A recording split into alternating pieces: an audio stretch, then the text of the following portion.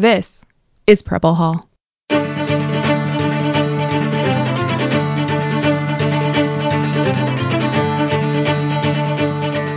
Welcome to Preble Hall, a podcast about naval history from the United States Naval Academy Museum in Annapolis. Well, this is Marcus Jones of the U.S. Naval Academy History Department, and our guest today is Captain Michael Jung of the Naval War College, Department of Leadership and Ethics, or College of Leadership and Ethics, I think it's called. He's a graduate in 1990 of the U.S. Naval Academy. I was gratified to see in political science with a minor in German, and got his PhD in 2018 from Salve Regina University with a dissertation that eventually became the book that we're going to talk about today. He was a surface warfare officer, still active duty in the Navy, served afloat on, I think, 4 or 5 ships before becoming the 14th commanding officer of the USS Whidbey Island. So he himself has substantial command experience. He knows from which he speaks. He's written extensively in different outlets online and in Proceedings Magazine. But what we're going to talk about today is his book of July 2018, entitled Crimes of Command, a fascinating study that looks at the Navy's changed and ever-changing understanding of accountability, responsibility, and culpability from the end of World War II until today. The study works through a number of pivotal historical inflection points, which we'll hopefully have a chance to talk a little bit about here, to show how the Navy's cherished ideal of accountability is, as he puts it, and this is a quote, a tradition without substance, a well-meaning concept romanticized by the inexperienced and used to maintain control over the Navy and its heritage. I think that it's probably the most insightful book I've read about navigating the Navy's core concepts of effective command. So welcome, Captain Jung. Should I call you Captain Jung or Michael works just fine. I'll call you Michael. Let me ask first, how a career surface warfare officer who spent so much time at sea, a genuinely salty mariner, came to write a study of this rather abstract naval understanding of command in the post-World War II era? Well, it was a long process. I guess I can probably start at the beginning and go on through until you come to the end. During my first division officer tour, so from 1991 to 1994, we had 2 department heads fired, and I had to, within about 9 months of being on board, remove my chief petty officer from the division. He went into the department, worked for the department head. It's a whole sordid story about how he goes to court-martial and all sorts of other things. So from the beginning, I got a chance to see what detachment for cause looked like. And the most important lesson I took out of that, nobody talked about it after the people left. It just wasn't discussed. And then as time goes by, you begin to hear these stories about, well, if you fail this inspection or fail that inspection, you're going to get removed from command. And I should say, I use the word removed. You'll hear fired, you'll hear relieved. Fired doesn't really work because the individual's not removed from the service. They continue on, sometimes for many years, serving. And relieved is what happens in a normal process. I mean, technically they are relieved, but I like the phrase removed from command. And that's just getting to that language. Having to figure the language out was part of the challenge. So, roll of 2004, I finished my executive officer tour, and I worked for 2 great captains. Both became 3 stars, and at one point during one part of their command tours, we had 2 incidents of off-duty accidents where sailors died. And other than a midshipman cruise, it was the only experience I had with sailors dying on any command I was at. It was exceptionally fortunate. And that was on one ship? That was on one ship, 2 in the course of a summer. And it varies. On some ships, that's not normal. Some ships, it's normal. Aircraft carrier is going to, with 5,000 people, is going to have, sailors are going to die. It's just statistically part of what happens. So anyway, as the second guy dies, And the first one was a drowning. The second one was a motorcycle accident. And nobody was doing anything wrong on the ship, but the commanding officer was concerned, very concerned, that he was going to be fired, going to be removed from command because of that second off-duty death. That was about the same time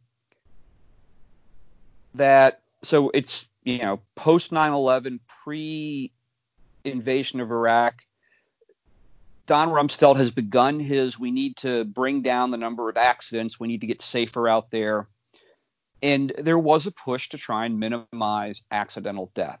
But the problem with part of that language, and this is where I began looking at language, the phrases went from we need to minimize or reduce to eliminate. And you simply cannot eliminate accident. You can reduce down to an exceptionally low level. And that's a part of what I come to in the book is how much safer it is today to be underway on board a Navy ship. There's, I think, 50 ships underway in the Navy right now. Today, they are probably the absolute safest places to be on the planet because they haven't pulled into port since the COVID thing started.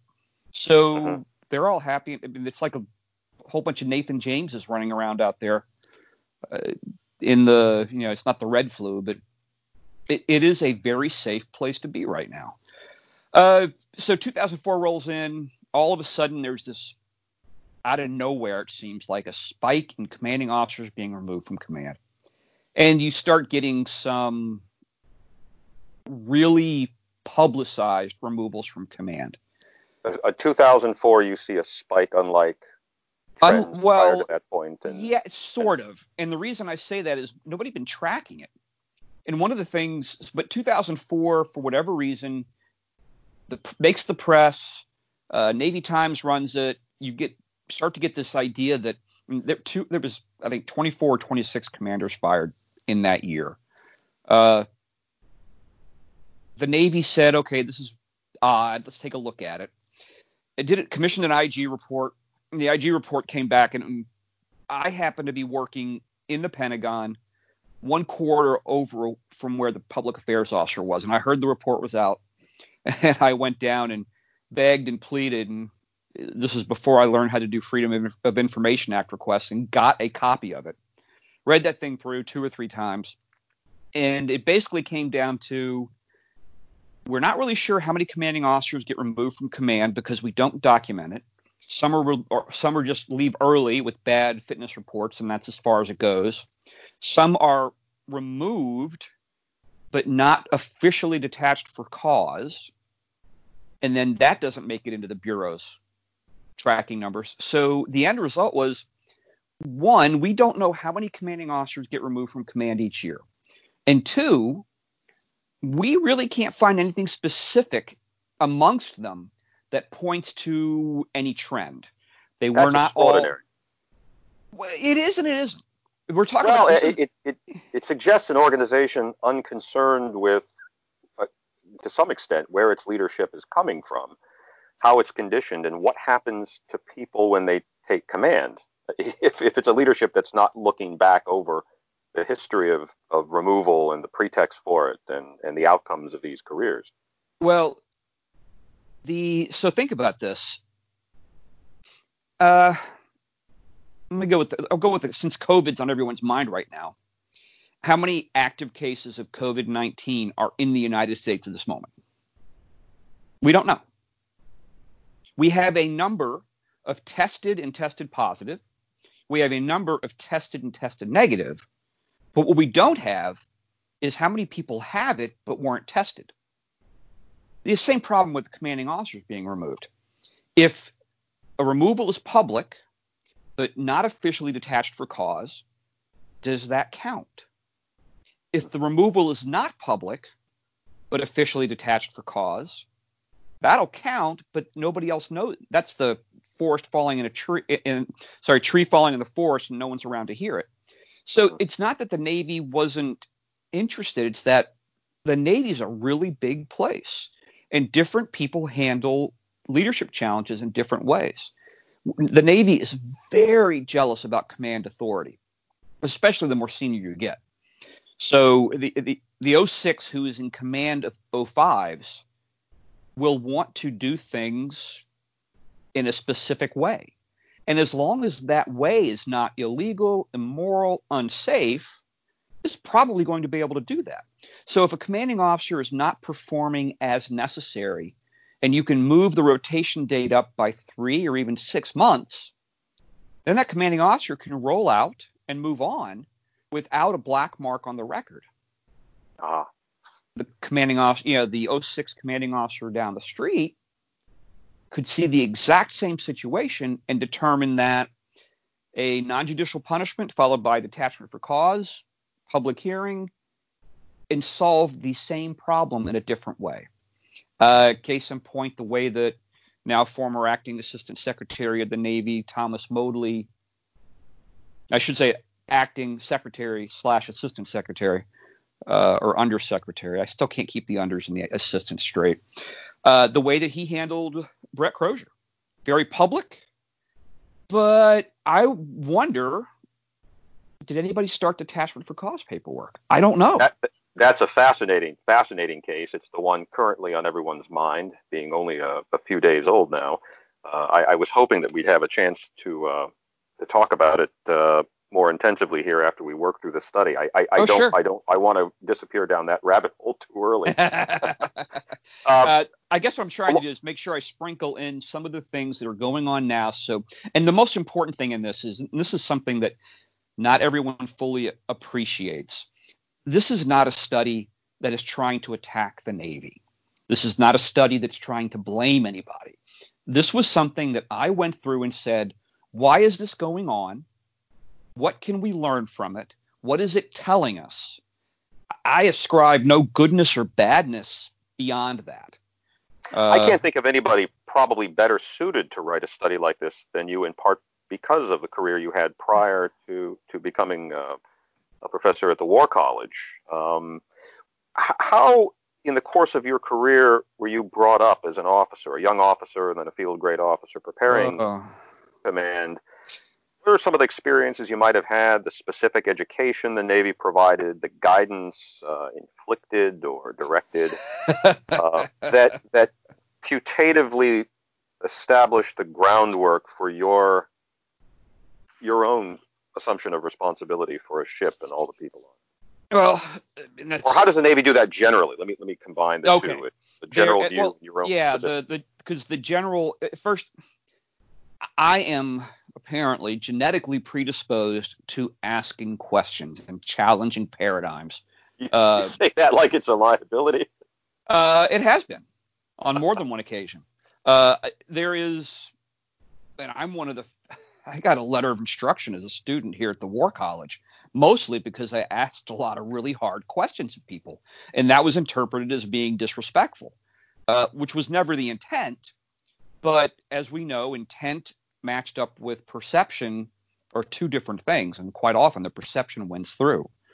Challenging an esteemed historian over something that he said that was factually incorrect made him feel like he didn't know what he was talking about, and I was blamed for that, not the fact that he was factually incorrect. So that all ties into what I wrote about. So you had a very successful career as a yeah, absolutely. So Naval Academy graduate. I remember showing up at the Naval Academy, and I'm thinking, God, everybody here is going to be brilliant. This is going to be awesome. Some are. And some aren't. Some couldn't name half the countries in Europe. And considering this was, still at the end of, not quite the end of the Cold War when I first got there, we still thought nuclear war was still kind of hanging over us. So from an early standpoint, early on there in Annapolis, I was taught, and I don't think I fully appreciated at the time, that not everything that you get told is true. That not every impression is true. Roll through the Naval Academy, where I would repeatedly call Annapolis a great place to be from. And I'm not a heavy ring knocker. I have only been back a half dozen times since graduation 30 years ago. Once for a conference, once for a classmate's funeral. Does having been a graduate nevertheless have anything to do with the success you feel like you enjoyed, or the understanding about what leadership and eventually command Well, it definitely has had an impact on my success, because I roll on board my first ship, and the captain there, who's not a Naval Academy grad, I check on board expecting to be the auxiliaries officer, even though I'd been to damage control school. I get brought up to see the captain after I'm helicoptered on board. It's the end of Desert Storm. Ship's headed home from working in the Red Sea. They've got one broken shaft, and they're just limping on the way home. And I check in with the captain that evening, and he says, "Hey, by the way, I've decided that you're going to be the damage control assistant, not the auxiliaries officer." And a lot of it has to do with the fact that you're a Naval Academy grad. And Naval Academy grads starting off are just better and more able to do than others. Now, me being a very arrogant 22-year-old said, "Hell yeah, I agree with you on that." But I was also tossed into a job that was way beyond what a brand new ensign should be doing. I have found over time that the people I end up being simpatico with in the service, many of them ended up being damage control assistants in their first tour. And there was a lot of responsibility. It was broad across the ship. I worked for an unliked executive officer the first time. The second executive officer was very, very competent, but something of a bully. He was a classic XO of the time. And the third was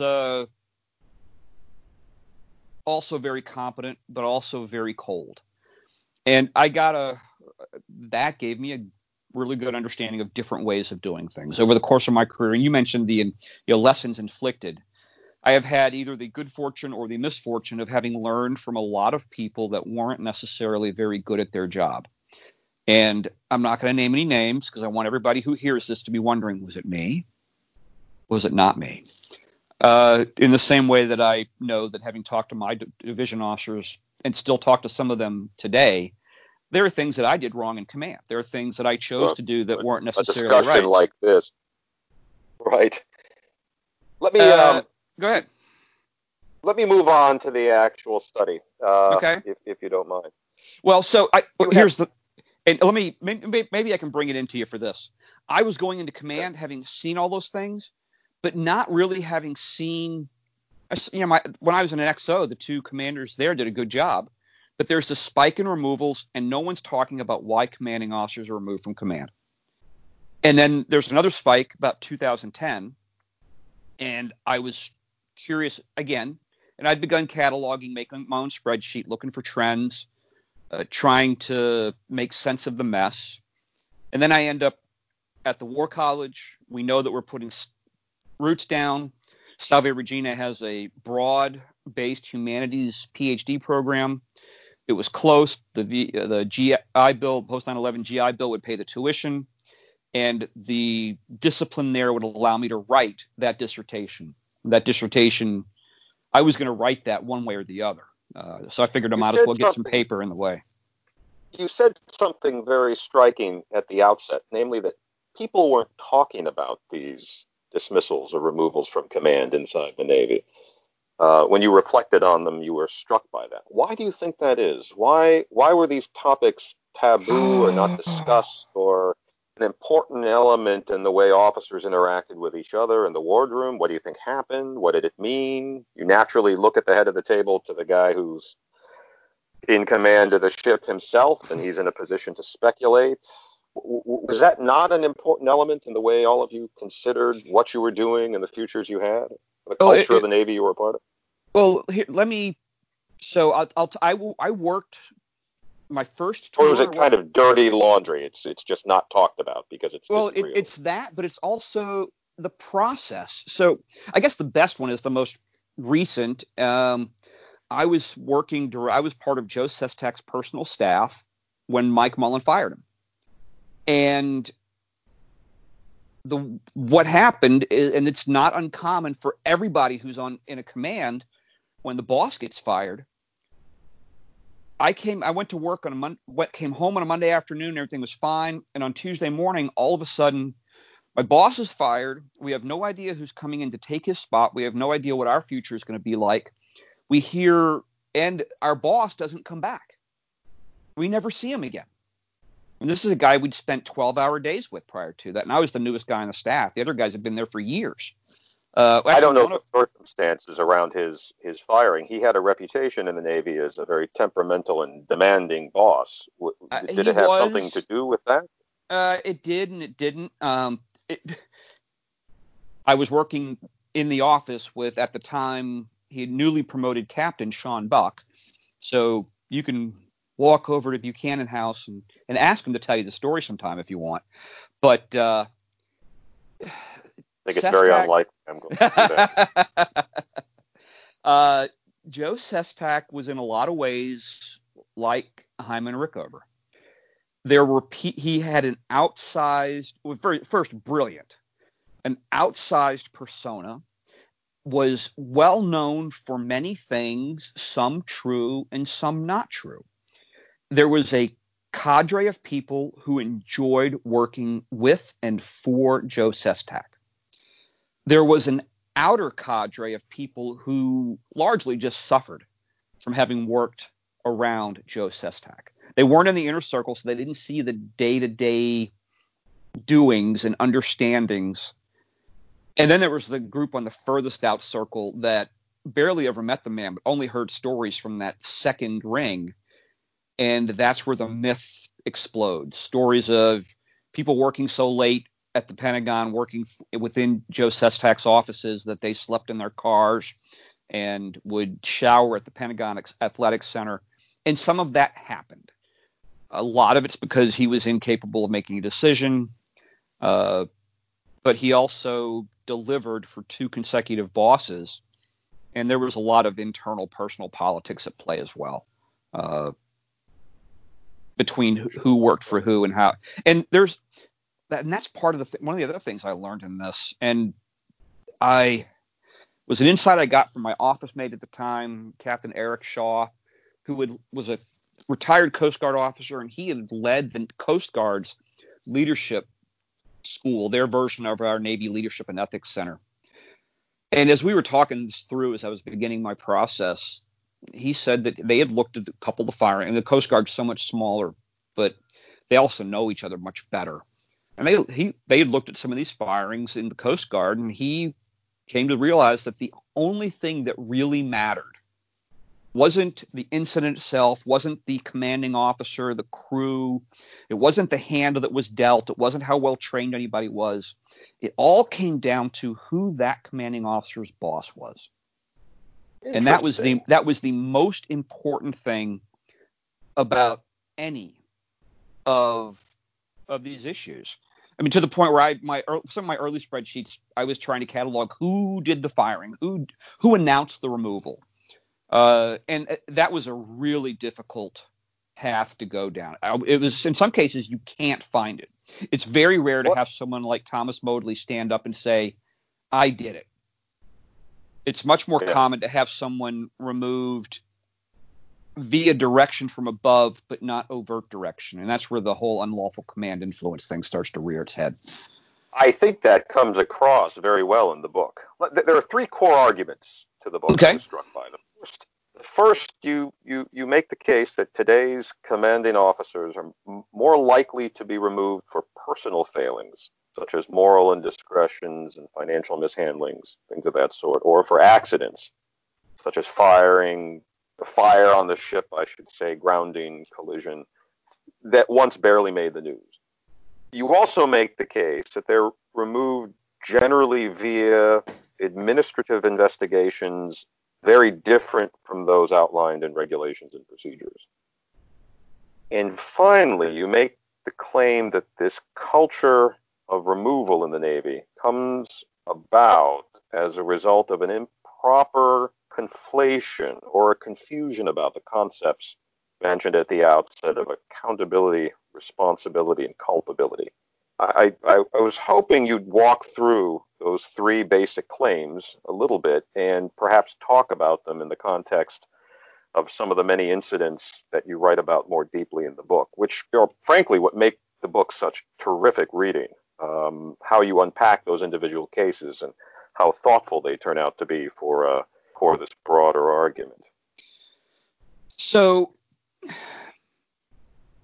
again, this is going into some of the things that piqued my interest career-wise. My career has followed or been just ahead of the full integration of women into the service. And if you go back to the early 90s, you had a spate of flag officers being removed for sexual indiscretions, up to and including the man who'd been commandant at the academy when I was a student.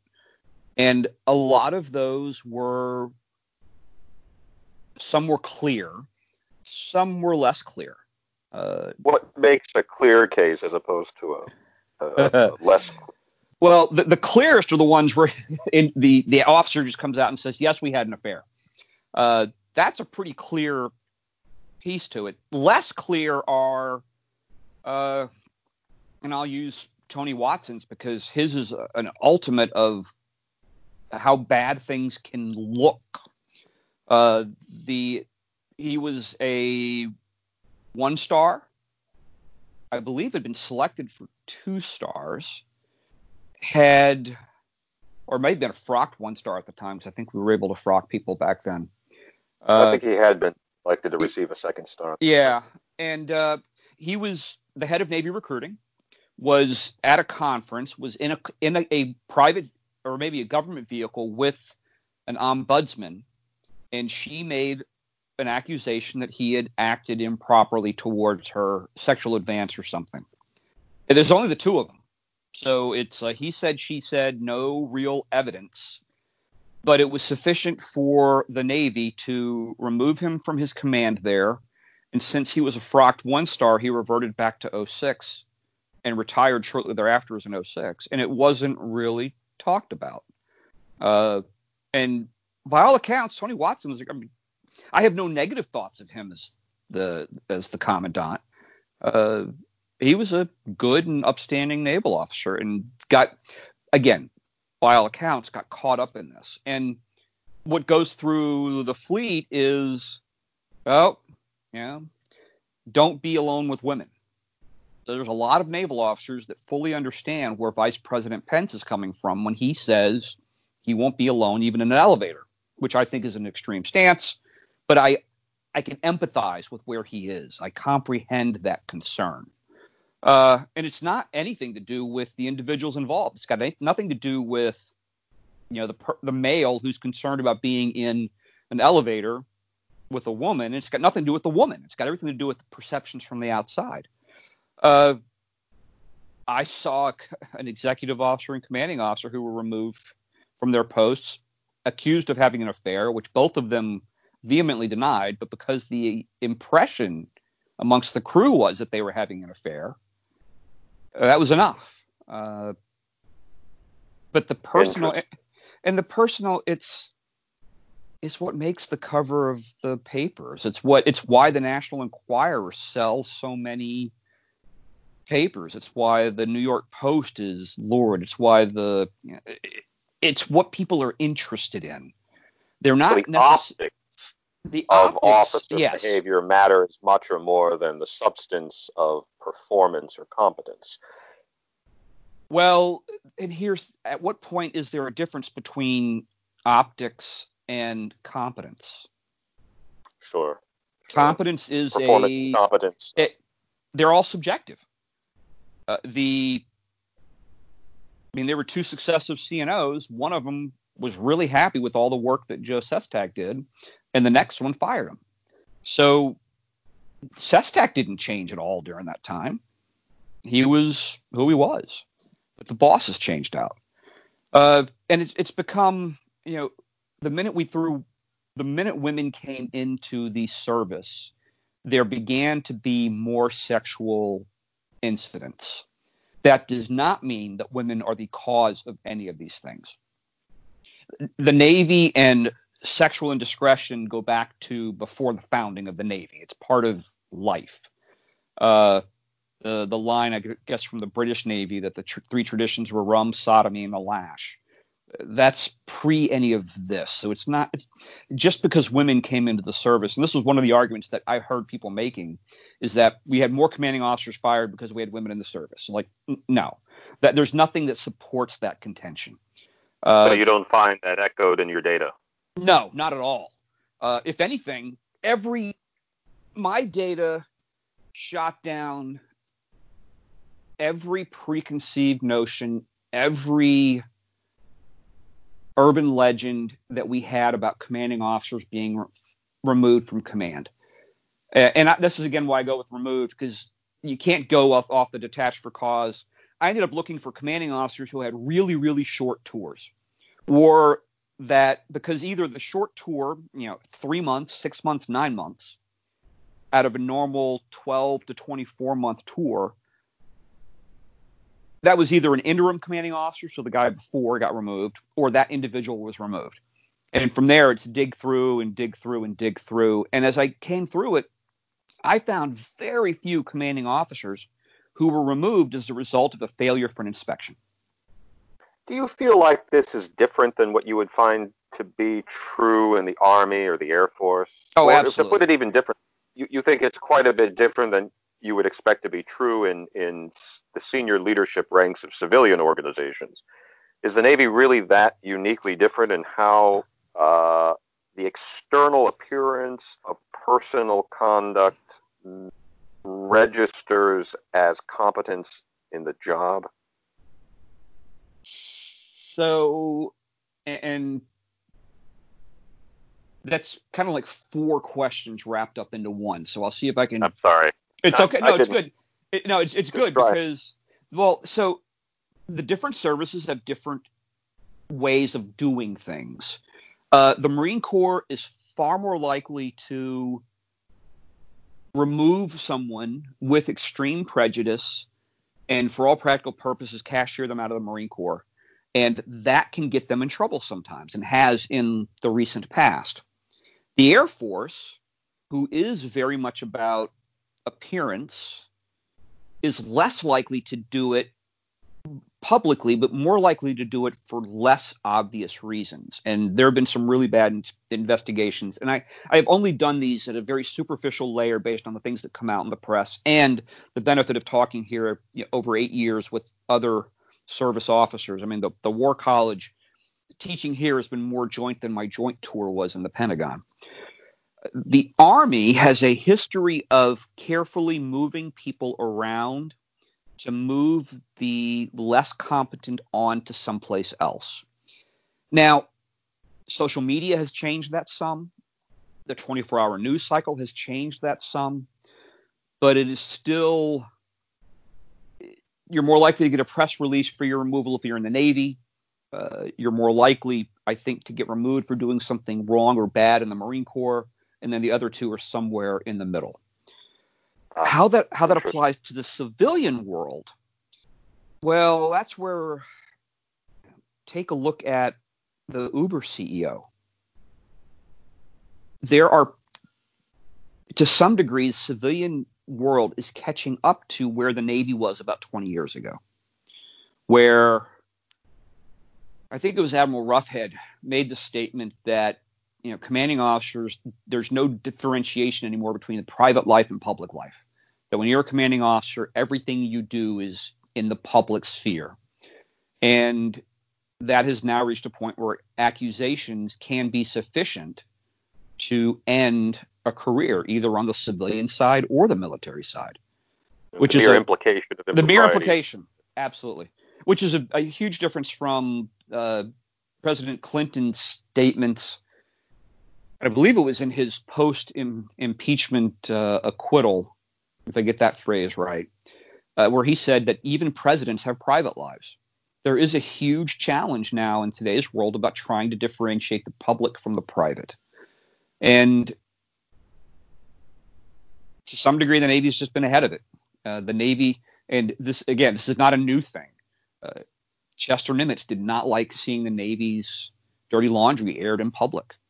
He wrote a scathing endorsement on husband Kimmel's removal in the investigation, and then felt bad about it and never really wrote anything about the Navy again after that.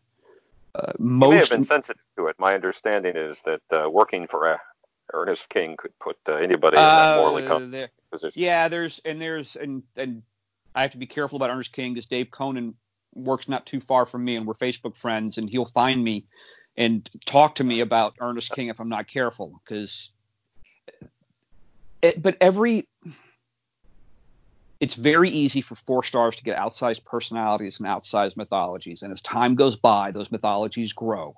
So Ernest King's mythology may or may not be true, but it is perception we have over time. And that service reputation. Go ahead. No. Please continue. And that service reputation, it works today. So different individuals will have different reputations based upon what people think of them, not necessarily what they know of them.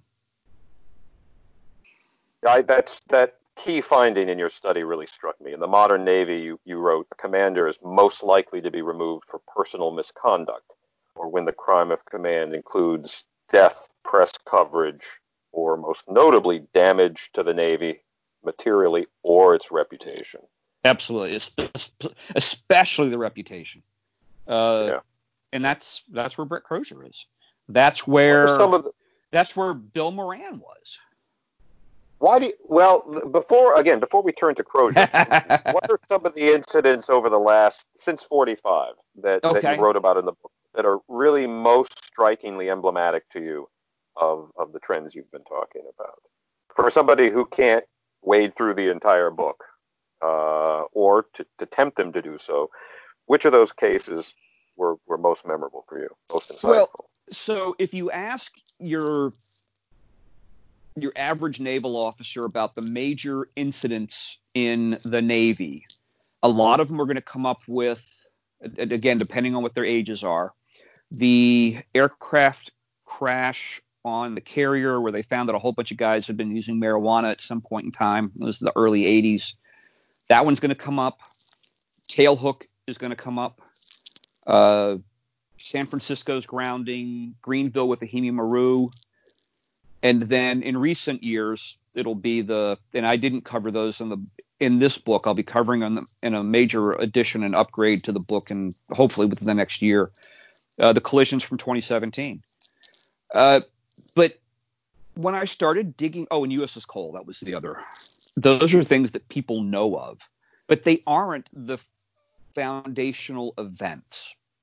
So I go through and I want to ground at the end of World War II, and the USS Indianapolis is a well-known story. There's all sorts of really fabulous modern Navy work that went into dealing with Captain John McVeigh, or Charles McVeigh, and sorting him out. And there was a sixth grader at the time who's now a Navy helicopter pilot who helped champion the cause. Commanding officer of USS Indianapolis, then Commander Bill Tody, who's now retired Captain Tody, who's written a couple op-eds on Crozier, was instrumental in getting congressional hearings to sort of clear Charles McVeigh. So that one was an easy one. But the one that really surprised me was finding about the USS Queenfish and the sinking of the Awa Maru. And this is a submarine commanding officer who fires on an unseen, unidentified target that he assesses to be a destroyer based solely upon speed and location. They're in the fog. He never sees anything.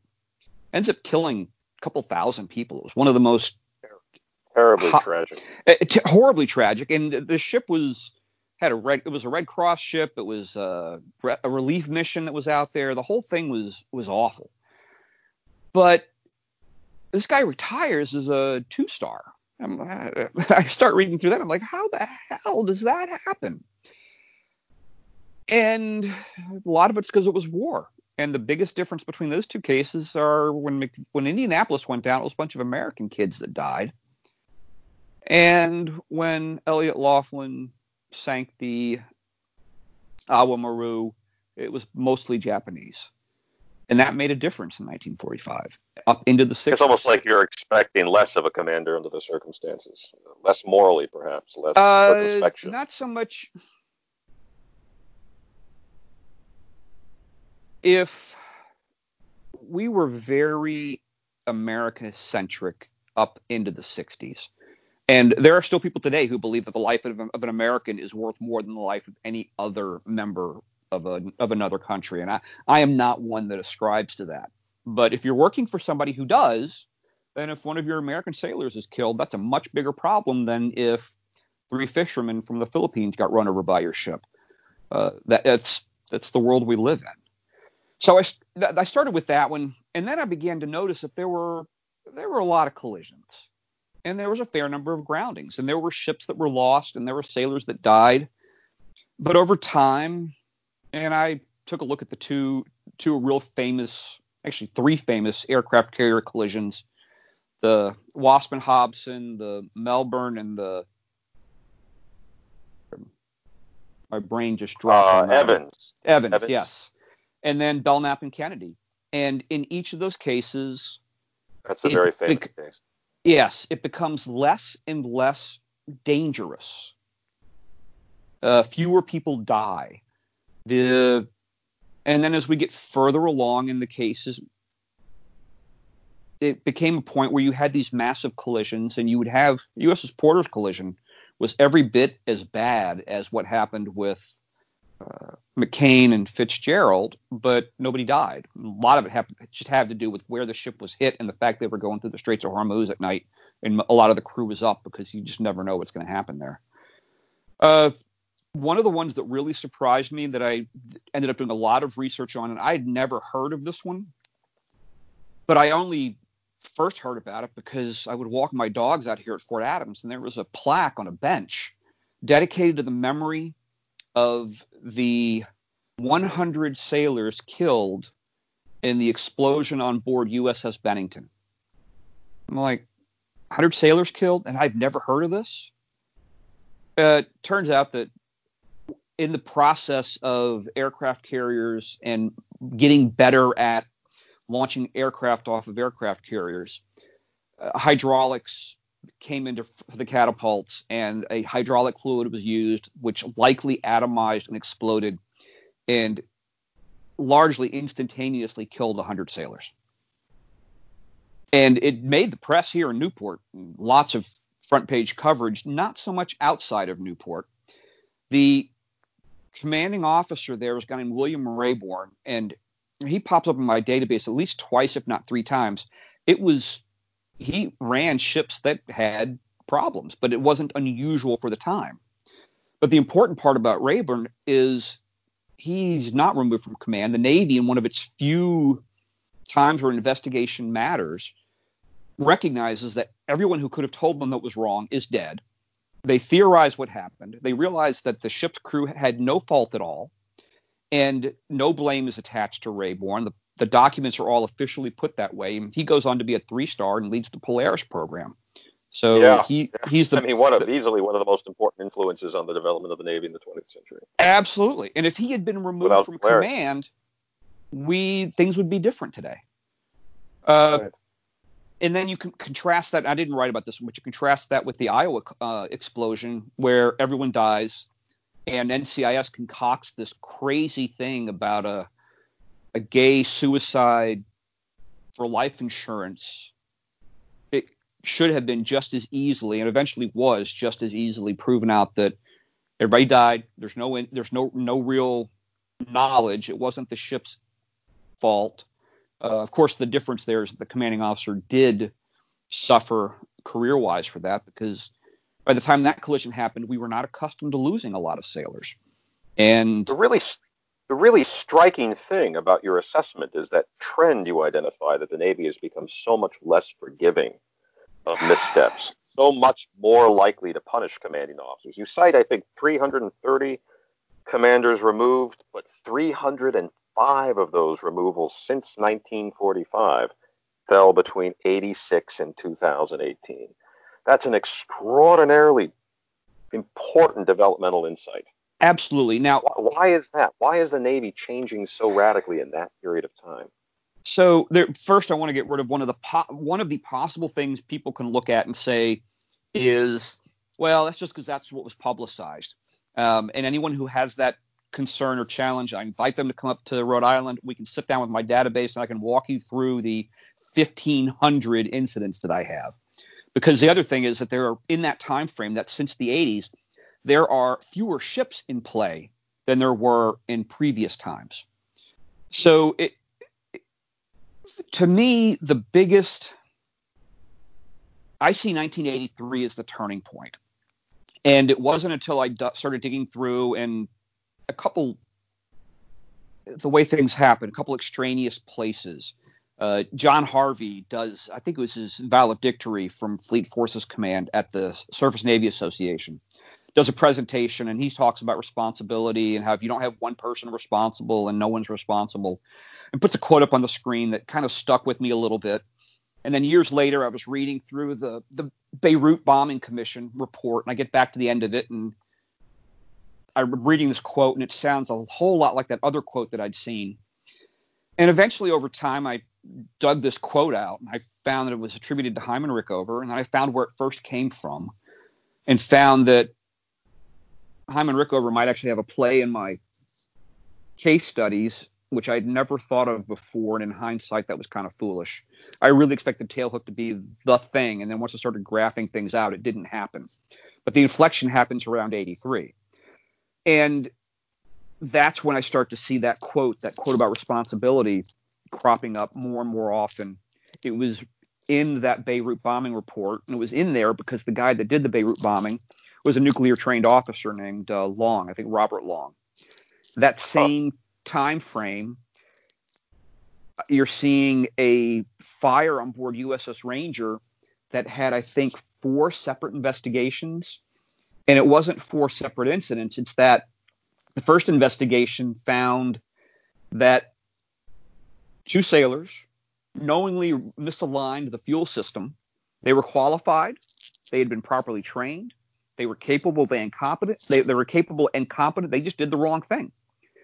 And they went to court-martial, were punished. But as that worked its way up the chain of command, the more senior people started looking at it and saying, wait a minute, why are these 2 junior guys being punished, but no senior people are? Well, on its face, it's because those 2 junior guys that screwed up. But then a second investigation looked into it, and that reaffirmed the initial findings. A third investigation was placed because the seniors still weren't happy. And then that investigation found that the chief engineer really probably wasn't the best guy there. The ship had struggled with engineering problems repeatedly over time. And I think Jim Holloway was the CNO at the time, and he was the one that had kept pushing for find the responsibility. And it really was, he just wasn't happy with the answer he was getting. Because in the end, the responsibility fell on 3 commanding officers and a chief engineer, when it really should have fallen on the 2 guys that misaligned the fuel system and the maintenance community who had continuously reduced the ship's maintenance availabilities to the point where ship-identified problems in the fuel system were not being corrected when they needed to be. But Holloway was a nuclear-trained officer.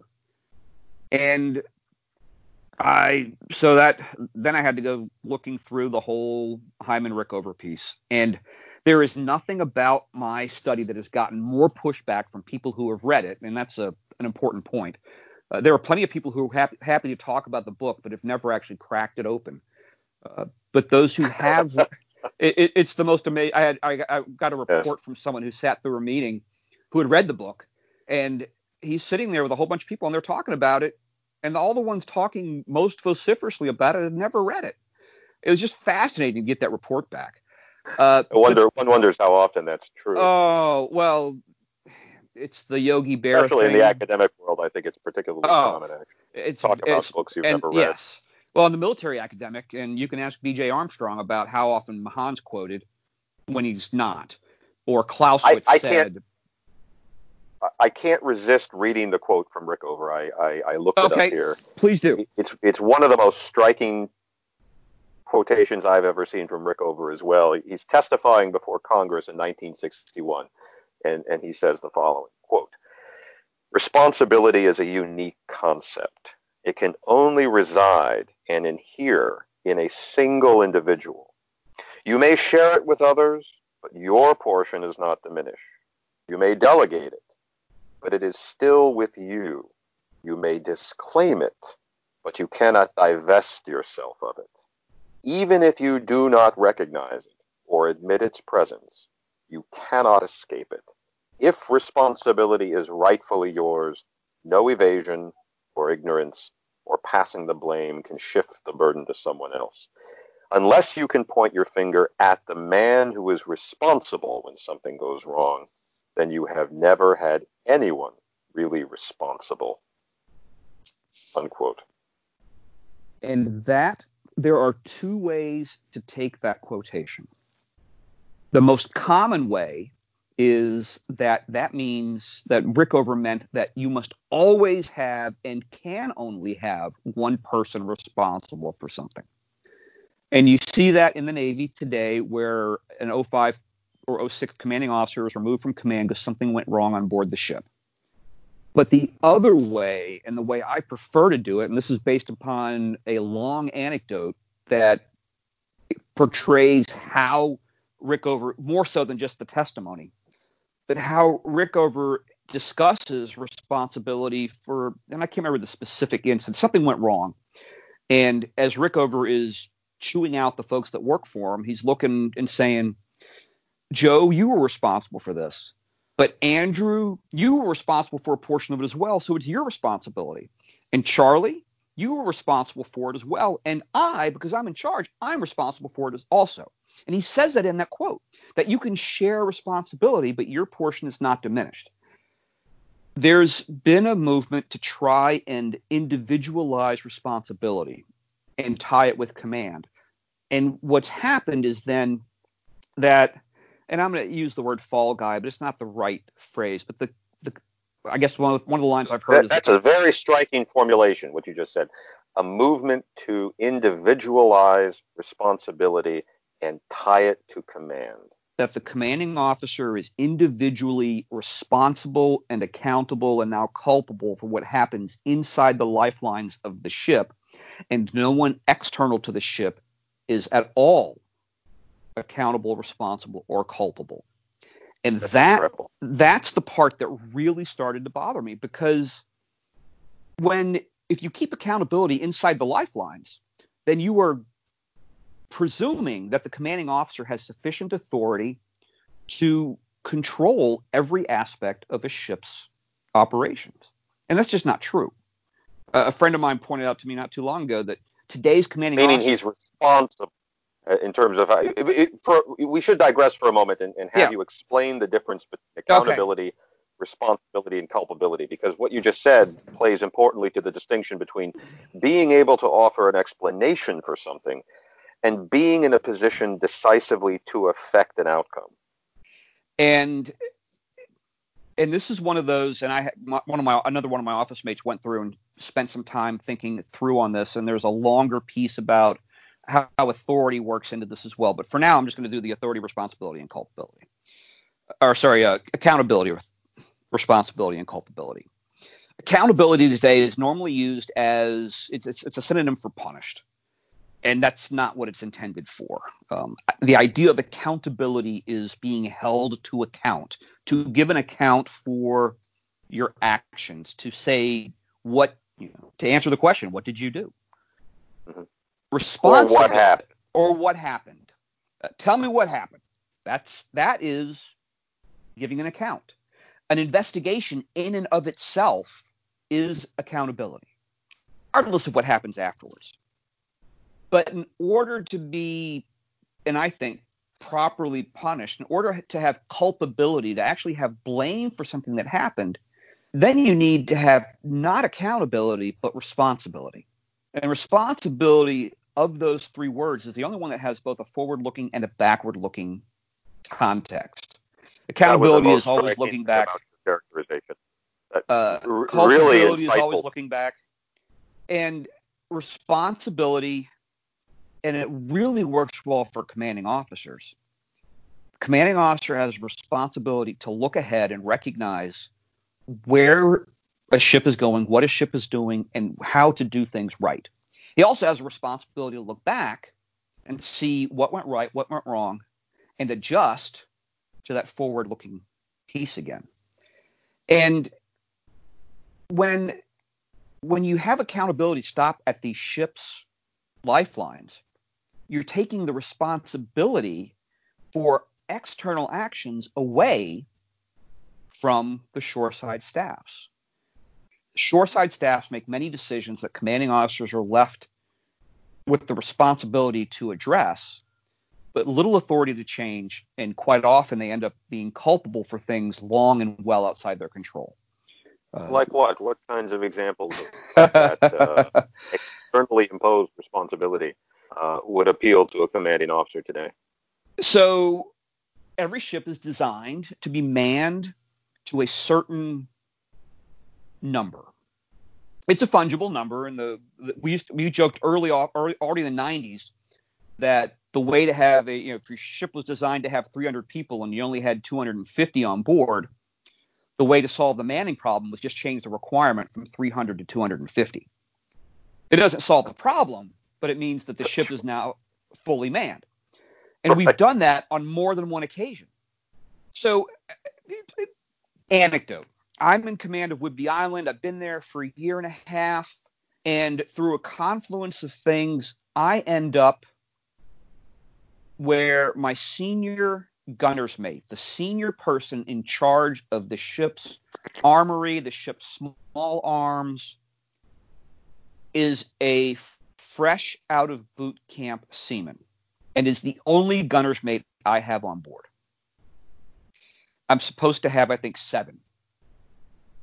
I cannot go down to the bars and impress people and force them into my crew to make up the missing numbers. The Navy across the board was short on gunner's mates. So there is literally nothing I could do as a commanding officer within my authority other than say I have a problem and ask for help.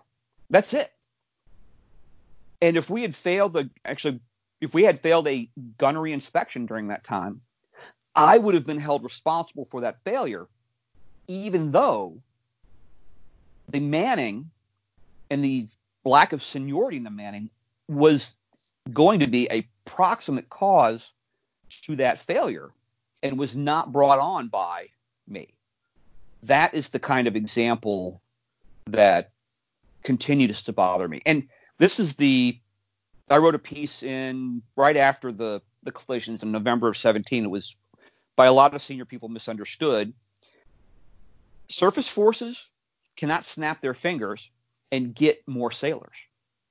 All they can do is it's a shell game, moving sailors from one ship to another to try and plug holes. The Bureau of Personnel can't snap their fingers and get more sailors in. They have to take time to recruit them and bring them in. There's no easy and quick fixes to any of the problems we have. So what does a commanding officer in that situation do?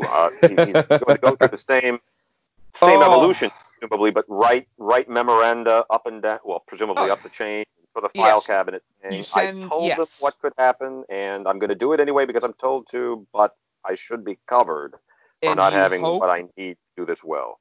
Well, that's the question. Are you covered? And it goes back to your boss. At that time, I had a boss that I trusted and got along with well, so I felt comfortable.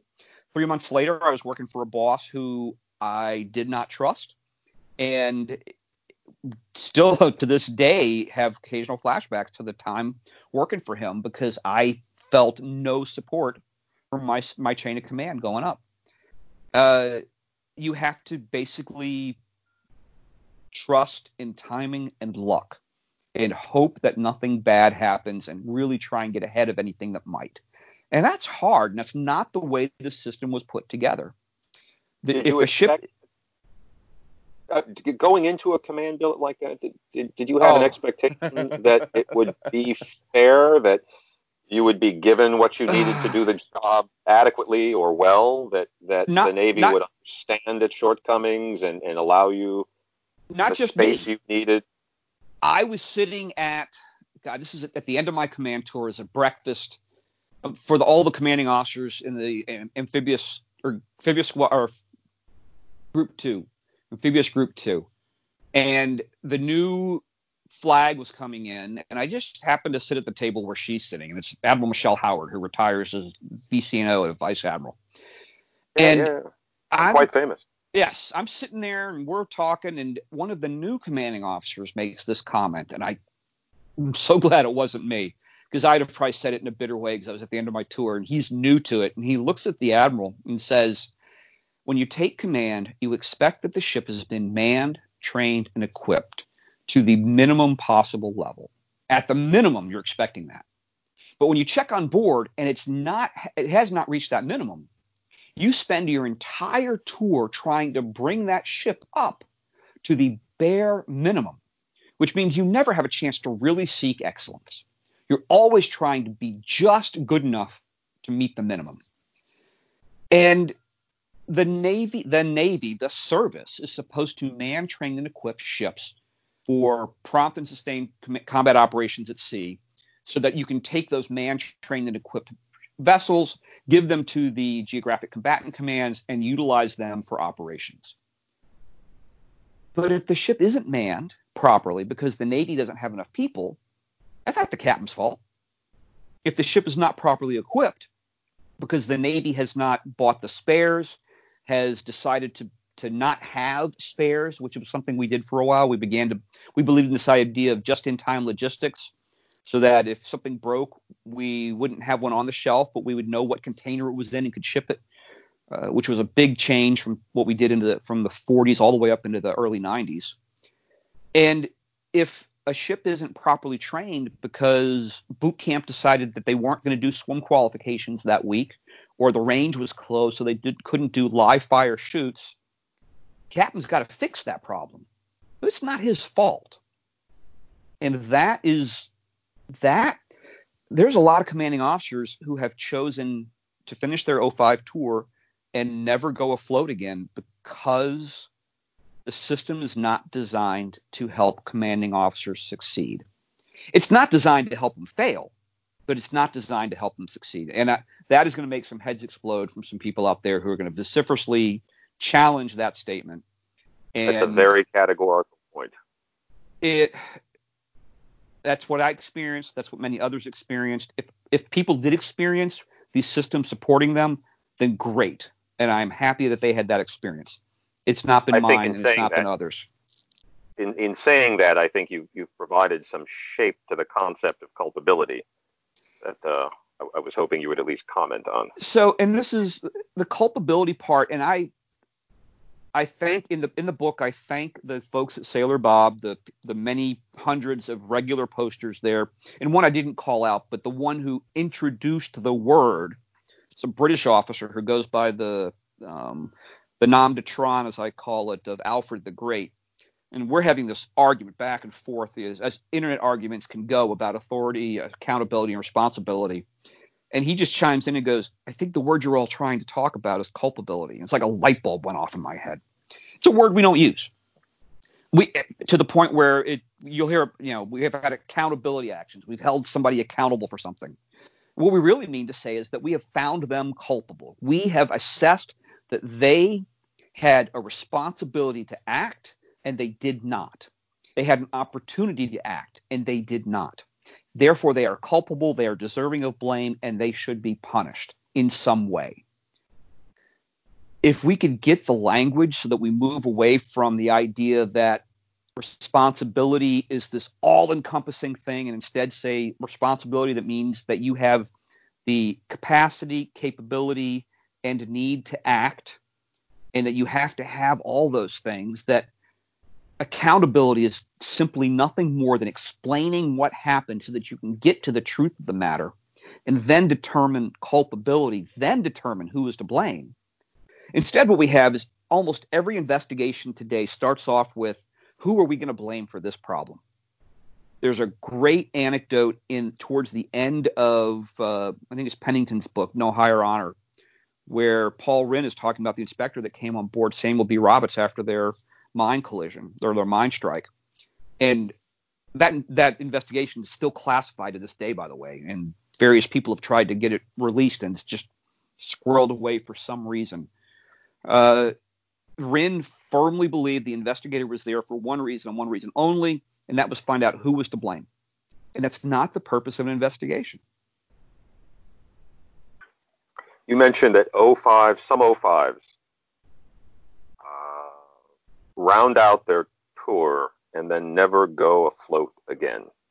Yes. presumably by virtue of this complex command culture of accountability, responsibility, and unfortunate culpability that operates invertedly from how it should. What's the Navy losing here?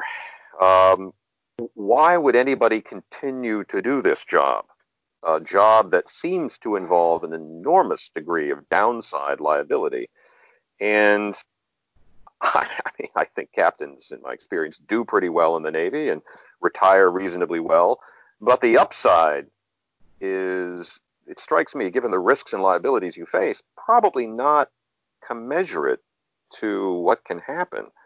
Lots of terrible things happen at sea, and people get hurt, and equipment gets damaged, and you make bad decisions and choices, and you end your career in ignominy and shame.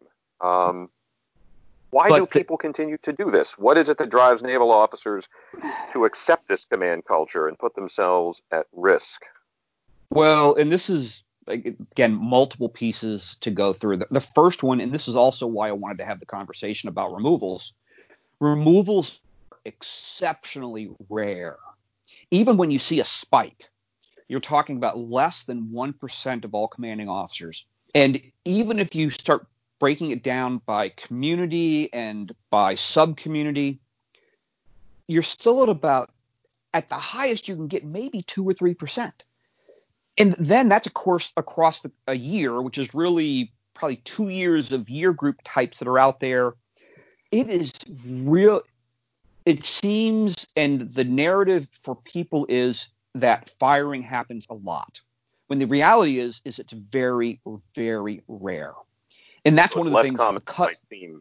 It's less common than you think, because and this is, Admiral Davidson took a lot of grief for this comment to Angus King last year, but he tells Senator King that there were 288 ships that didn't collide when they're talking about Fitzgerald and McCain. And that's a true statement. And that is something that gets lost in the overall conversation. So why do a lot of commanding officers continue? Well, because their experience is different from those who have seen someone removed. And you can get 4 captain commanding officers who have had 1 or 2 command tours. And amongst the 4 of them, they will have all 4 had exceptionally different experiences, because they've been on different ships and different life cycles, working for different bosses. And that makes a difference. And we forget that sometimes.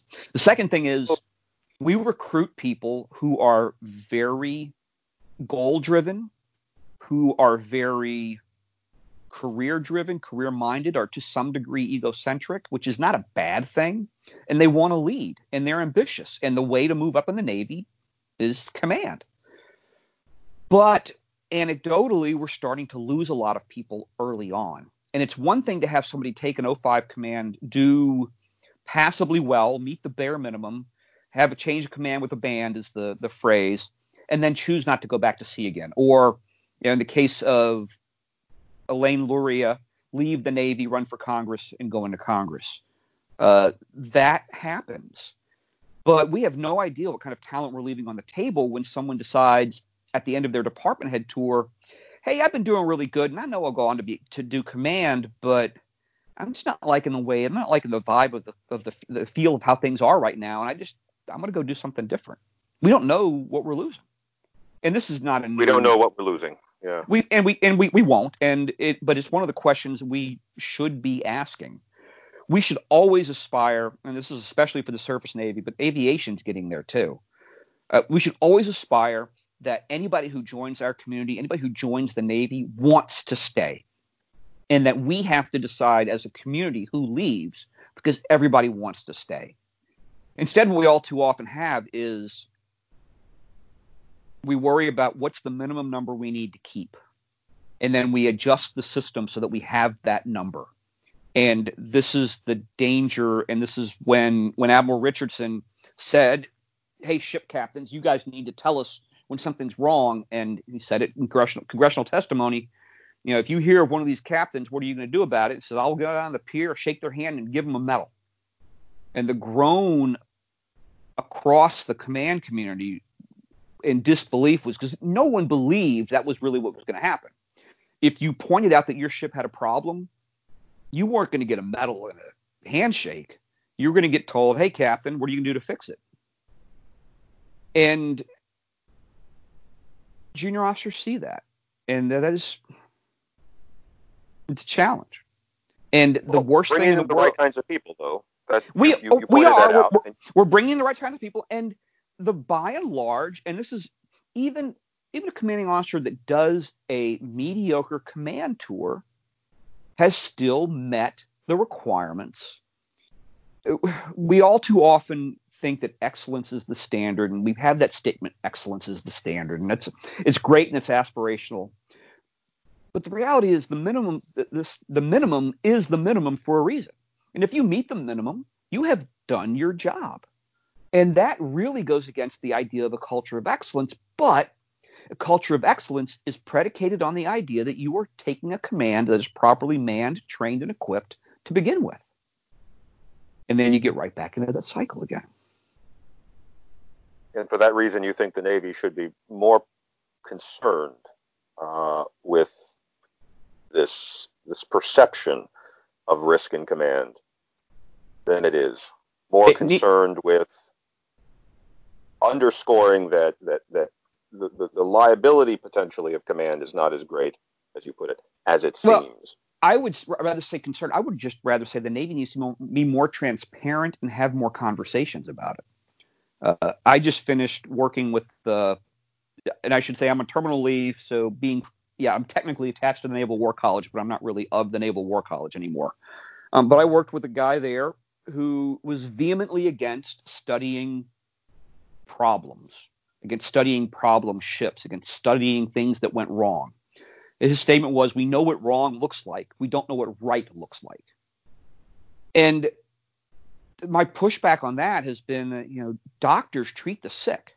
Doctors study people who are sick to find out how to make them well.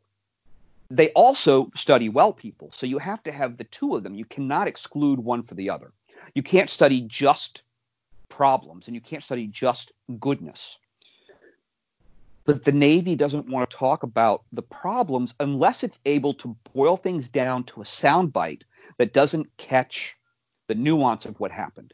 The 2017 collisions, I heard then commanding officer of the Surface Warfare Officer School, Captain Scott Robertson, who's now a one-star out in the West Coast, and he said it came down to one ship where the commanding officer made a bad decision. That was John S. McCain. And the other ship that had a culture of noncompliance, and that was USS Fitzgerald. And that was the short soundbite that the Navy chose as the way to describe those two incidents. And both of those are patently wrong. So when you are providing lessons learned and you boil them down to a soundbite that can be proven wrong, it's really difficult to have an open conversation unless you're willing to start questioning all of the sacred cows, all of the shore support, all of the pieces that go into providing a ready, capable ship, and you want to do more than just say, hey, Captain, what are you going to do to fix it? And none of that should remove the responsibility. And this is the fear people have. There's a fear that you can dilute responsibility. And again, going to the Rickover thing, Rickover says you can't dilute it, but you can share it. It's not 100% of something.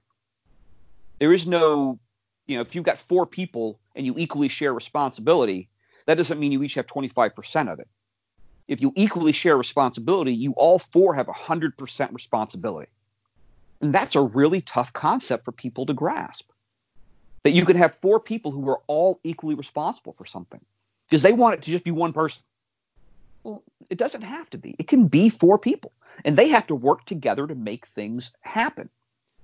But it's easier. Simplifying it also has the virtue of allowing you to push it into the background and move it. Oh, that's the other thing too. Yeah. And look at both of those. The problems were one captain made a bad decision, so that's internal to the ship. Nothing about removing physical throttles and putting in touchscreens that had a really weird user interface, were buggy, and nobody knew how to operate them because they hadn't been trained. That's not part of that narrative. And the other one about a culture of noncompliance, which completely, again, it's all about the commanding officer, completely ignoring that this was by all accounts, a one-off that everybody else knew to follow the rules, that the individual officer on the deck at the time knew to follow the rules. And it doesn't mean there weren't problems in the ship. There were a lot of people that didn't do their job that night. But if you boil it down to a soundbite that's not accurate, you start to lose credibility when you're talking about these things. And that lack of credibility works its way down the chain of command. I can't think of a better moment to turn to the 800-pound gorilla in the conversation. We're talking on the 12th of April, 2020, and it was, that would be 10 days ago. Was it the 2nd or the 4th that Captain Crozier was relieved as commanding officer of the Roosevelt? Either 8 days or 10 days ago. Yeah, and it's been less than 2 weeks since he sent his memo. Yes, it's all very, very fresh in the public mind and in the headlines. That and the controversy surrounding the circumstances of the decision to remove him by Secretary of the Navy Maudley. And just a few days ago, the resignation of the acting secretary himself, which you may fairly describe as a separate, perhaps more politicized issue, or not, insofar as you can make a principled argument that command culture in the Navy has and always has been inflected by broader political culture. But observing this from your point of view must have been very, very interesting. Is there a particular view that you think, from the point of view of the analysis you offer in the book and the current state of command culture in the Navy, is there a view that you adopt? Well, the first and most important thing I need to preface this with, because I've seen a lot of very passionately written opinion pieces about this. At this point in time, there are probably a half dozen or maybe a dozen people in the world who know what really happened. We have not heard anything from Brett Crozier except for the memo that was sent out. We only have 2 official statements from then Acting Secretary of the Navy, Thomas Maudley, the one that first came out when he announced the removal, and then the second one, his speech on board Thomas Roosevelt. We have a statement from the Chief of Naval Operations that is interesting and leaves some room for interpretation as to which side of things he was on. And that's it. So there is far more supposition and assumption, and to some degree, people taking their individual experiences and then placing it on top of what they think happened, not what they know happened. But looking at and you brought the quote up, the leak of that memo, the open release of it, served within the Beltway to appear and look like it embarrassed the Navy, which, from using what I found, means that Brett Crozier's removal was a foregone conclusion. Didn't have to be, because the Navy could have looked at that and said, "You're right, Captain said all this stuff, and this is what we're doing to move out, and it's right and good of him to feel frustrated that we're not moving fast enough. We are trying the absolute best we can. His focus is on his ship where it should be, and we are focused in many other places, and we're trying to work with limited resources as quickly as we can," and just to have that open conversation about it. Instead, the acting secretary chose the alternative view, and it's not lost on me that he is a class of 83 grad from the Naval Academy, that he served 7 years. He left in 1990. So the culture that he grew up in was right at the height of the change in how commanding officers were removed. So he would have been part of the group that said, if you embarrass the Navy, you're gone. He would have been part of that understanding. And inside D.C., it's a totally different world from any place else. And the other thing that came from the David Ignatius piece, the fear that Secretary Maudley had or the concern he had that if he didn't remove Crozier, that he would be removed. That Maudley would be. Yes. And we don't know. We have no idea what was really going on in Secretary Maudley's head. We have no idea what was going on in Brett Crozier's head. It is shocking to me that the memo got leaked, but the accompanying email has not made it out into the greater world yet. That is, I have a lot of people saying that this is going to make a great case study in time. I agree with them. It would be nice if we have much more information. It would be nice if we could hear from Brett Crozier. And we don't know if he's going to be Bryce Benson, who will come out and speak after he gets really good counsel, or if he's going to be like 99% of the other removed commanding officers and just fade off into the woodwork. We don't know. You must have a sense, having been the commanding officer of a pretty substantial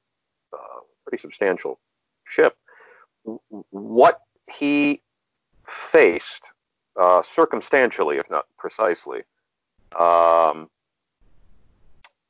in the way of a decision space. I mean, he's underway. He has sailors after a port visit who have been exposed to a virus. The virus seems to be very contagious.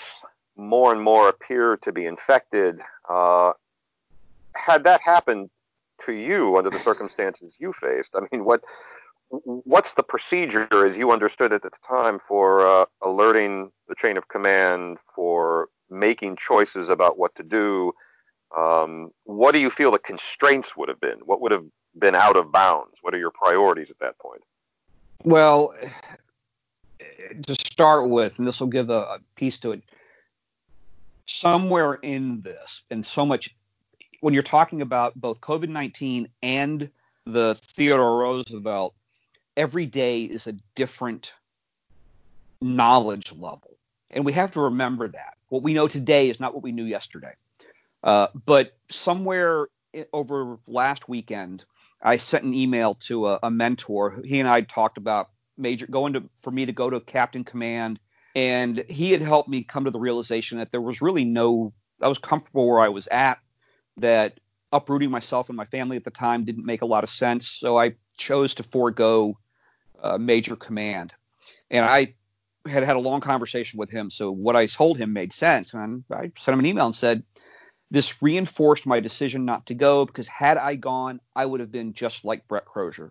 And I would have sent something like that, whether it was official radio message, whether it was a direct email, and it probably would have been much more pointed because I can have a very candid writing style. Brett Crozier's was much more polished than mine would have been at that point. He doesn't have 24/7 news the same way we do. He doesn't get internet surfing the same way we do. He does not have all the same information. And he's getting conflicting guidance which was really conflicting at the time. And we had no idea what the real numbers were 2 weeks ago.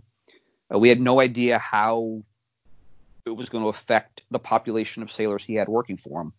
And aircraft carriers, there's 5,000 people on board, but depending on what you're doing, it's not 5,000 people all the time. If the whole flight deck crew was out sick, you could still drive the ship around, but you can't fly aircraft. If the reactor department got sick, you might be able to launch aircraft, but you're not driving that ship very far. So even if 10% are sick and in their beds because of a fever and congestion, it doesn't matter that it's just 500 people. It matters which 500 people it is. And do you since think there's anything to the complicating factor that he had a rear admiral afloat with him at the time? I mean, Admiral Bacon. I'm gonna try and walk this carefully, because I'm still on active duty for just under 60 days, and I don't intend this to be disrespectful to anyone. But, and you can see this in Commander Salamander at the USNI blog, I think on Thursday, had a piece that spoke to this. We know at the junior command level, and we know at the highest command level, what the opinions were about what was going on. There are 4 or 5 flag officers in between those who we have heard nothing from. Mm-hmm. And in order for me to have sent a letter like that, and this is me doing exactly what I've said others have done, but I'm going to at least be open about it.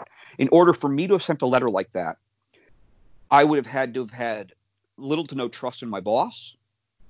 I would have had to have had little or no trust and support from the shore staff and the shore establishment. And when speaking to the chief of staff for the Secretary of the Navy, I would have either been hesitant, suspicious, or not wanting to throw my chain of command under the bus at that moment. And that's where a memo like that comes into play, because it says the Navy, not this office or that office. It's very non-specific in who should be culpable for the lack of action with regards to that crew. If Brett Crozier ever talks, it will be fascinating to hear what the process was and what he hoped to gain, what his intent was. Is it a mistake to look for the responsible individual in this case, as your study has so strongly put it? Is this a function of a different kind of problem, a new kind of threat for which the Navy, its decision-making structures, its command processes, the way it's conventionally managed decision-making simply wasn't well prepared? So one for which the captain of a ship, even so prestigious a ship as one of the 10 aircraft carriers in the fleet, he couldn't well have been expected to make the best choices in every case. Well, whether or not he made the best choices is completely up. That's a subjective thought, and really, that's very much up for debate right now. Everything I'm seeing is, if you are, I'll use me as the median point. If you're senior to me and older than me, you think Crozier's the villain. If you're junior to me and younger than me, you think Crozier's the hero. There's a dividing line about how people are approaching this. That's depressing that there's no good objective analytic standpoint that we can identify and that is clarify that we're just victims of our position in the organization. So that is why I would say it is very important that we identify where responsibility lies. And there should be a clear and sworn statement from every one of those flag officers. There should be a clear and sworn statement from the medical department, the medical officers on board Theodore Roosevelt. The fleet surgeon should be saying, this is what we advised. The chat transcripts, the emails between the ship and the shore establishment, all of that should be part of a Navy investigation whose sole purpose is to figure out where the impediments were such that a commanding officer felt compelled to write a memo like that. That's it. Yeah. Not whether it was right of him to write the memo, but what was it that he felt the need to do it. But instead, what we're going to end up looking for is who leaked it. It doesn't. That's it. From my mind, that's completely. It doesn't matter who leaked it. What was it that prompted a commanding officer? This is somebody who was in his third command, his third ship senior leadership position, because he had command of a aircraft squadron, command of a deep draft ship, was XO of an aircraft carrier, and now was commanding officer of an aircraft carrier. This is not the kind of person who just wakes up in the morning and says, I'm going to write a 4-page memorandum and leak it to the press. That's not that individual. No matter how much people want to paint it that way, that is not the kind of person we have commanding our aircraft carriers. So there is something that can be gained from this. And if we instead put our head in the sand, or even worse, just ignore it as a one-off, that doesn't do any favors to anyone who comes behind us, because the chances, it would be very nice if we don't deal with another pandemic like this for 100 years. But if you go through the escalation of MERS and SARS to the COVID-19 now, it is far more likely that a year or two or 10 years from now, we will see something like this. And if we have not inculcated the lessons learned into real, no kidding lessons learned, like we need to have arrangements with various hotel companies that they will give up empty rooms so we can quarantine people when people come ashore, stuff like that. Or we need to be able to rapidly, as a national level, rapidly convert hotels into hospitals, that kind of thing. The same way that we can take up aircraft from the airlines to use them to move troops from place to place. There are lessons we can take from this, and the Navy should take them, as how do the shore staffs actually exist to support the ships, or are the ships there to support the staffs? It's definitely not let's that hope latter. the Navy responds. Let's hope the Navy responds as you've described and learns the right lessons about what I have needs to great hope and change and what needs trust to stay the same. Yeah, I have great hope and trust in this CNO because we have heard very little from him since he became the Chief Naval Operations, and I think that's good. He is not. This is the first major incident he's been caught up in. His predecessors didn't have that luxury. I think that's probably as good a note as any to end on. We have talked for a substantially longer amount of time than I anticipated originally, but every moment of it has been insightful and a great pleasure. You've got Captain two Young, people who are paid to speak. we both for a living. We paid to speak for a living, so of course we're going to talk. Thank you, Dr. Jones. I really do appreciate the time. And if anybody wants to talk to me, I'm pretty easy to find. So happy to have a conversation. Thank you, sir. Thank you.